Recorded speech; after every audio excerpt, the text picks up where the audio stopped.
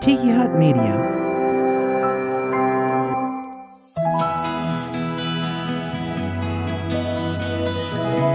From Manatee Life Church, a multicultural United Methodist community of faith in Bradenton, Florida, this is Soul Ramblings Podcast. I'm your host, Jerry Wicker. I'm the lead minister over at Manatee Life. This past weekend was Resurrection Sunday weekend. It was Easter weekend, and we had a marvelous time over at Manatee Life. We'll head over to the sanctuary and hear this week's message, Looking for Life in All the Wrong Places. 2,000 years ago, Jesus conquered death forever. The stone was rolled away from the empty tomb, and we were given new life in Christ. But what happened next? Well, here are 5 things Jesus did after his resurrection and what they mean to us today. First of all, Jesus showed up. Jesus spent 40 days on earth after his resurrection. During this time, he eased his followers' doubts and gave them direction for the future.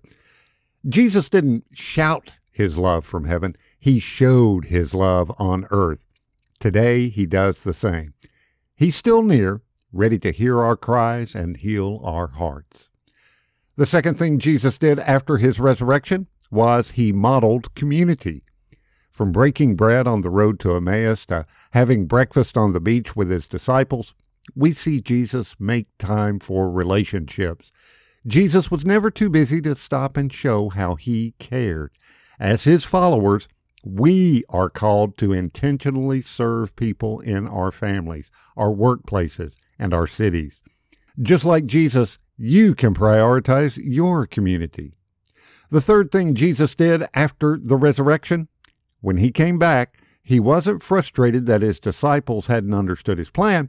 He met them in their uncertainty and fear instead. Jesus consoled the woman weeping at the empty tomb. He eased Thomas's doubts. He spoke words of life and peace. Today, our Savior still has grace for our questions and confusion. He still draws near when our hearts are broken. The fourth thing Jesus did after the resurrection, he redeemed mistakes. Before the crucifixion, you remember, Peter denied knowing Jesus 3 times. Later, we see Jesus restore Peter by asking him 3 times if he loves him and instructing Peter to care for his people. Even though Peter stumbled in his faith, it didn't cancel his identity in Christ. In the same way, we can trust that God's power is made perfect in our weakness. And the fifth thing Jesus did after his resurrection, he instructed and empowered. Right before Jesus ascended into heaven, he told his followers to go and make disciples of every nation. With these instructions, we're called to live every day with intentionality, looking for opportunities to share the gospel. It's our job to show people what it means to know God and to make him known. So share God's word with the people in your life today. Let's head over to the sanctuary.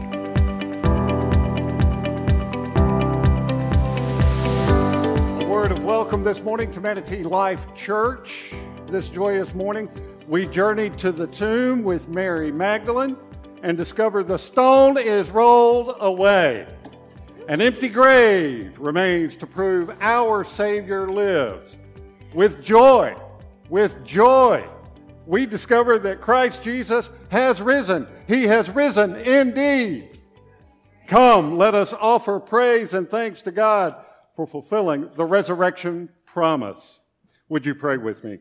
Dear Lord, we want to let your truth sink deep down into our hearts and souls today. Help us stay focused on you.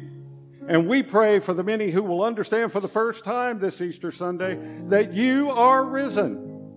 Wash over every soul with fresh hope and overwhelming joy. Bring new life as only you can, O God. It is in Jesus' name that we pray, and all of God's people said, Amen. Our scripture reading for the morning comes to us from the Gospel of Luke, the 24th chapter, the first 12 verses. I invite you to hear these holy words. Very early in the morning, on the first day of the week, the women went to the tomb, bringing the fragrant spices they had prepared. they found the stone rolled away from the tomb. But that when they went in, they didn't find the body of the Lord Jesus. They didn't know what to make of this. Suddenly, two men were standing beside them in gleaming, bright clothing. The women were frightened and bowed their faces toward the ground. But the men said to them, "Why do you look for the living among the dead? He isn't here, but has been raised. Remember what he told you while he was still in Galilee, that the human one must be handed over to sinners, be crucified, and on the third day rise again." Then they remembered his words. When they returned from the tomb, they reported all these things to the 11 and all the others.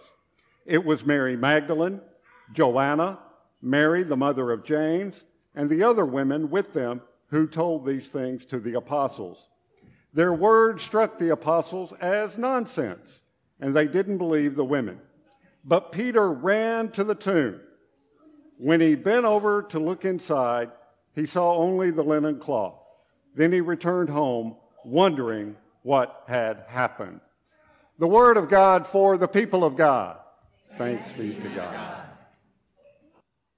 O Lord, in the silence of this moment, prepare our hearts and our minds to hear your word for us this day and work your will in our lives. Amen. The women come early in the morning. They've got spices. They've gotten ready for anointing Jesus' dead body. I've often wondered, why would they do that? I mean, what's the point at this point? Why bother? And I guess that they are probably doing it for the same reasons that we have viewings and funerals. They're doing it for the same reasons we take flowers to the cemetery, to the grave of a loved one. They're showing their respect and love for the dead. I mean, they've been with Jesus and experienced his radical acceptance of them, his love for them, his teachings, that had somehow changed their perspective on things and changed their hearts.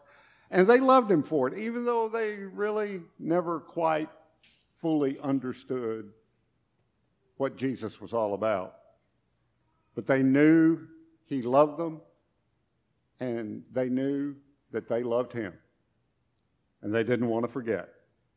They didn't want to forget the one who had brought such life and love to their lives, such hope, such meaning, however short a time period that was.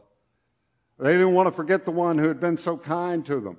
They wanted to show proper respect to the one they had loved. They were in mourning, and this is what we do when we're in mourning. We go to where the lifeless body lays, or where the ashes are kept, or to where we have a fond memory of that loved one. We go seeking. When the women get to where Jesus was buried, the stone covering of the entrance of the tomb has been rolled away. They can't find Jesus' body. Suddenly, two men in clothes gleamed like lightning. And they stand beside them and ask them a question that is our focus this morning. And it can be haunting to us. Why do you look for the living among the dead? Why do you look for life in a tomb? Why do you seek comfort, solace, and hope in a graveyard? Why do you look for the living among the dead? It's the question the angel asked those women over 2,000 years ago when they were looking for Jesus' dead body. And 2,000 years later, it can be a question we need to ask ourselves. For is it not true that in one way or another, we all go looking for the living? We all go looking for life among the dead. I remember back in the, I'm going to date myself here, back in the 1980s, there was a bumper sticker that was going around, and it said, the one who dies with the most toys wins. And I remember thinking back then, how sad is that? I mean, that's winning, to have the most toys? That's what life is all about, really? What's so great about that? It's all so fleeting. It's all so shallow and meaningless. But that is looking for the living among the dead. Looking for living among the dead. So many of us do just that. We might think, well, if I get that promotion at work, that'll mean a raise and everything will finally be okay. I can feel good about myself. I'll have that title I've always wanted. I can buy the things I've been wanting to get. I'll have no more problems. I will finally have life. I'll finally be happy. Can I tell you that even if that were to happen, you would still not be satisfied. We would still not have found life. We would still be flailing about in the darkness, seeking but never finding, looking but never seeing. One thing we human beings all have in common, we're very good at, is looking for life in all the wrong places. Where do we seek life? Where do we seek salvation? Or where have we sought life? Look back on your life. Have you sought life somewhere among the dead and found yourself still wanting? I think we all have. Some of us may seek life in our desires. Others may seek life in power over others. Some may seek life in wealth and material things. It is all for naught. It is all for naught. Where do I look for life? If we spend our days looking for life in all the wrong places, we're never gonna find it. Remember the rich young ruler, the story of the rich young ruler approaching Jesus.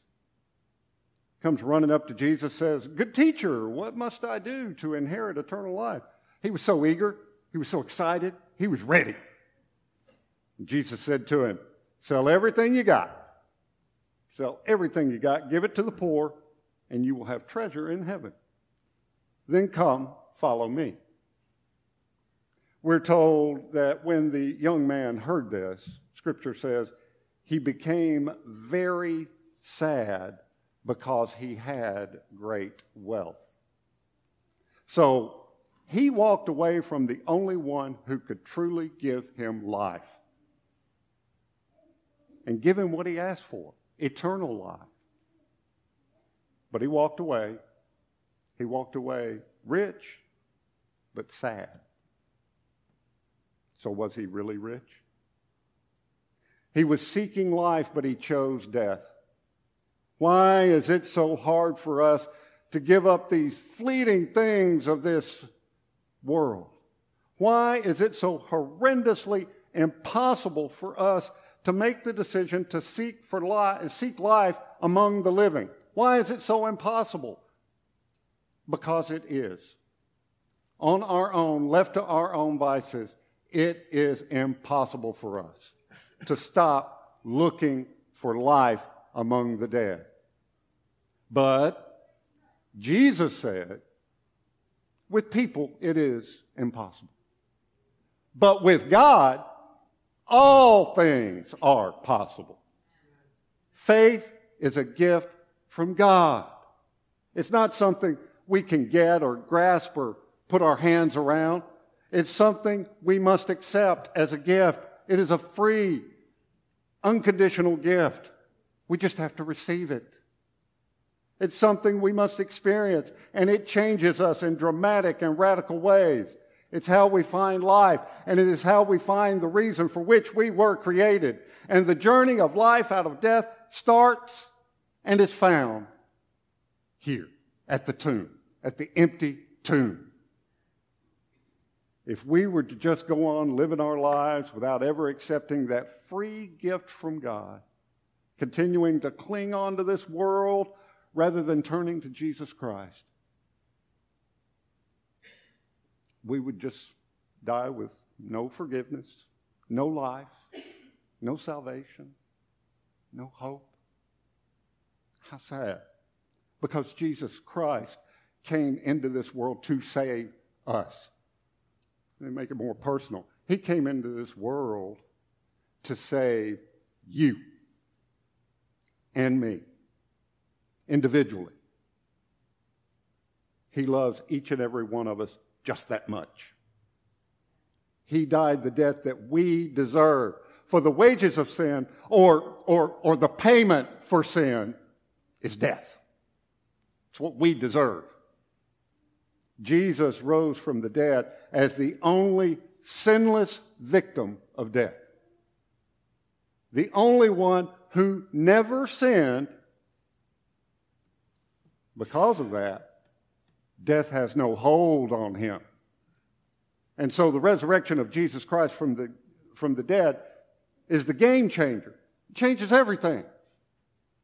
It's the hinge of history. It's the moment of reckoning. It is the light in the darkness. So let me ask you this Easter morning, where are you looking for life? In the darkness or in the light of Jesus Christ's resurrection? We are only happy. We only find peace. We only have joy in Jesus Christ. The resurrection of Jesus Christ is a game changer because once we walk up to that tomb, once we walk up to it and see it empty with the stone rolled away, we can't go back. We can't go back to the way our lives were before. We cannot go back to the world with the same eyes, with the same world view. Once we have found the pearl of great price, once we have found the treasure hidden in the field, we can never be truly happy with the old life ever again.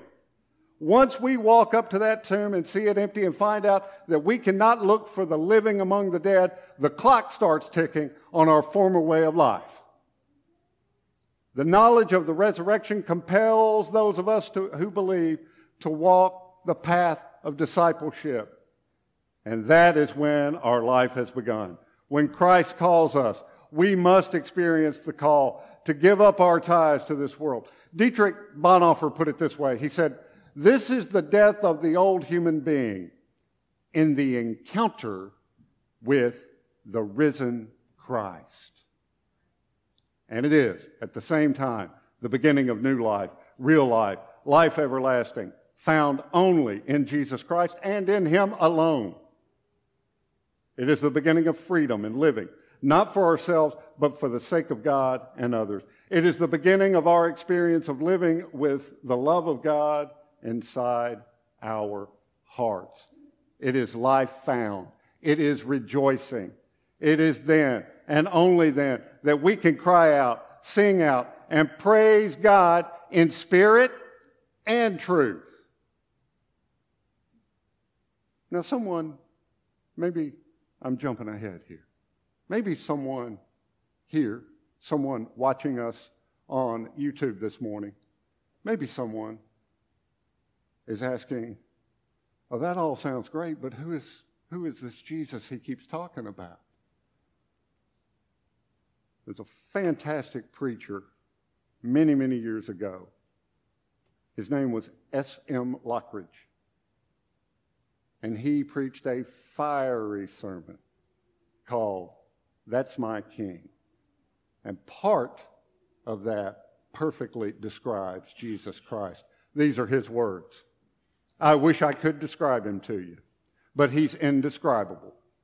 He's indescribable. He's incomprehensible. He's invincible. He's irresistible. You can't get him out of your mind. You can't get him off your hands. You can't outlive him, and you can't live without him. The Pharisees couldn't stand it, but they found out they couldn't stop him. Pilate couldn't find any fault in him.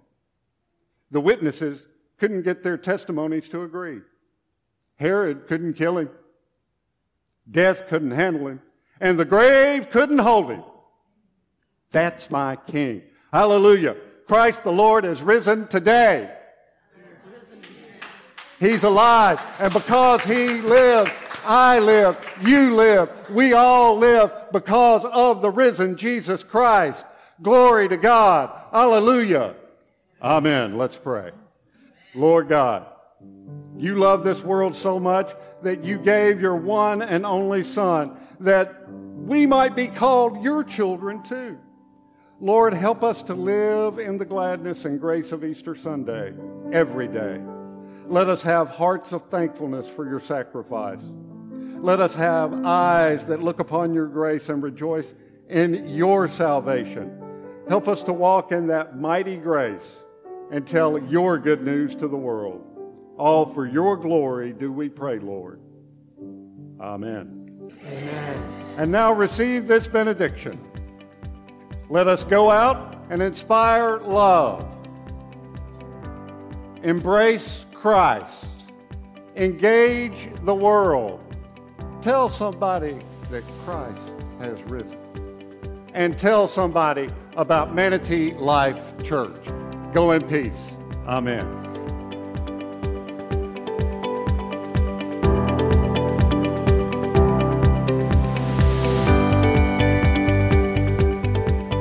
Praise God, He is risen. You know, Easter Sunday might be over, but what it means for us matters all year long.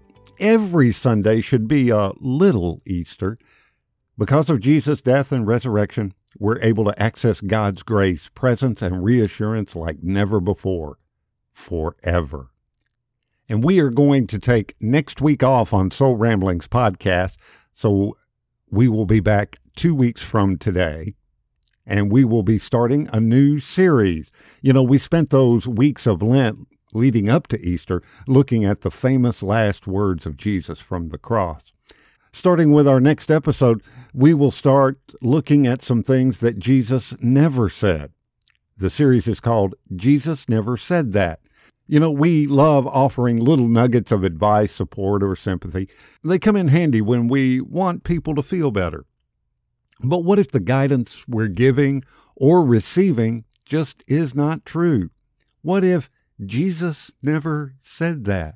We invite you to tune in 2 weeks for the beginning of that series. You can also join us online every Sunday morning on YouTube. Got a link in the show notes of this episode at Manatee Life Church. Live stream those services 10:30 Eastern Time on YouTube. I want to thank you for the gift and privilege of your time today. Be sure to get social with us on Soul Ramblings Podcast. Go to our Facebook or our Instagram page and follow us there. We'd really appreciate you doing that. The links are in the show notes. And no matter where you're listening to this podcast episode right now, if you would go and click subscribe, that way you won't miss a new episode of Soul Ramblings Podcast. And before we scoot out the door for today, here is a last piece of advice. If you believe in goodness and if you value the approval of God, fix your minds on whatever is true and honorable and just and pure and lovely and praiseworthy. I'm Jerry Wicker, lead minister at Manatee Life Church, a multicultural United Methodist community of faith in Bradenton, Florida. We'll see you in 2 weeks on Soul Ramblings Podcast. Until then, grace and peace.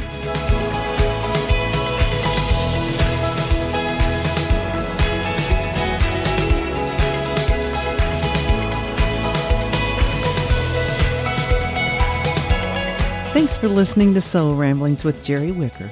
Download new episodes every week. And if you haven't already, subscribe and be sure to leave us a rating and review. Soul Ramblings is a Tiki Hut Media production.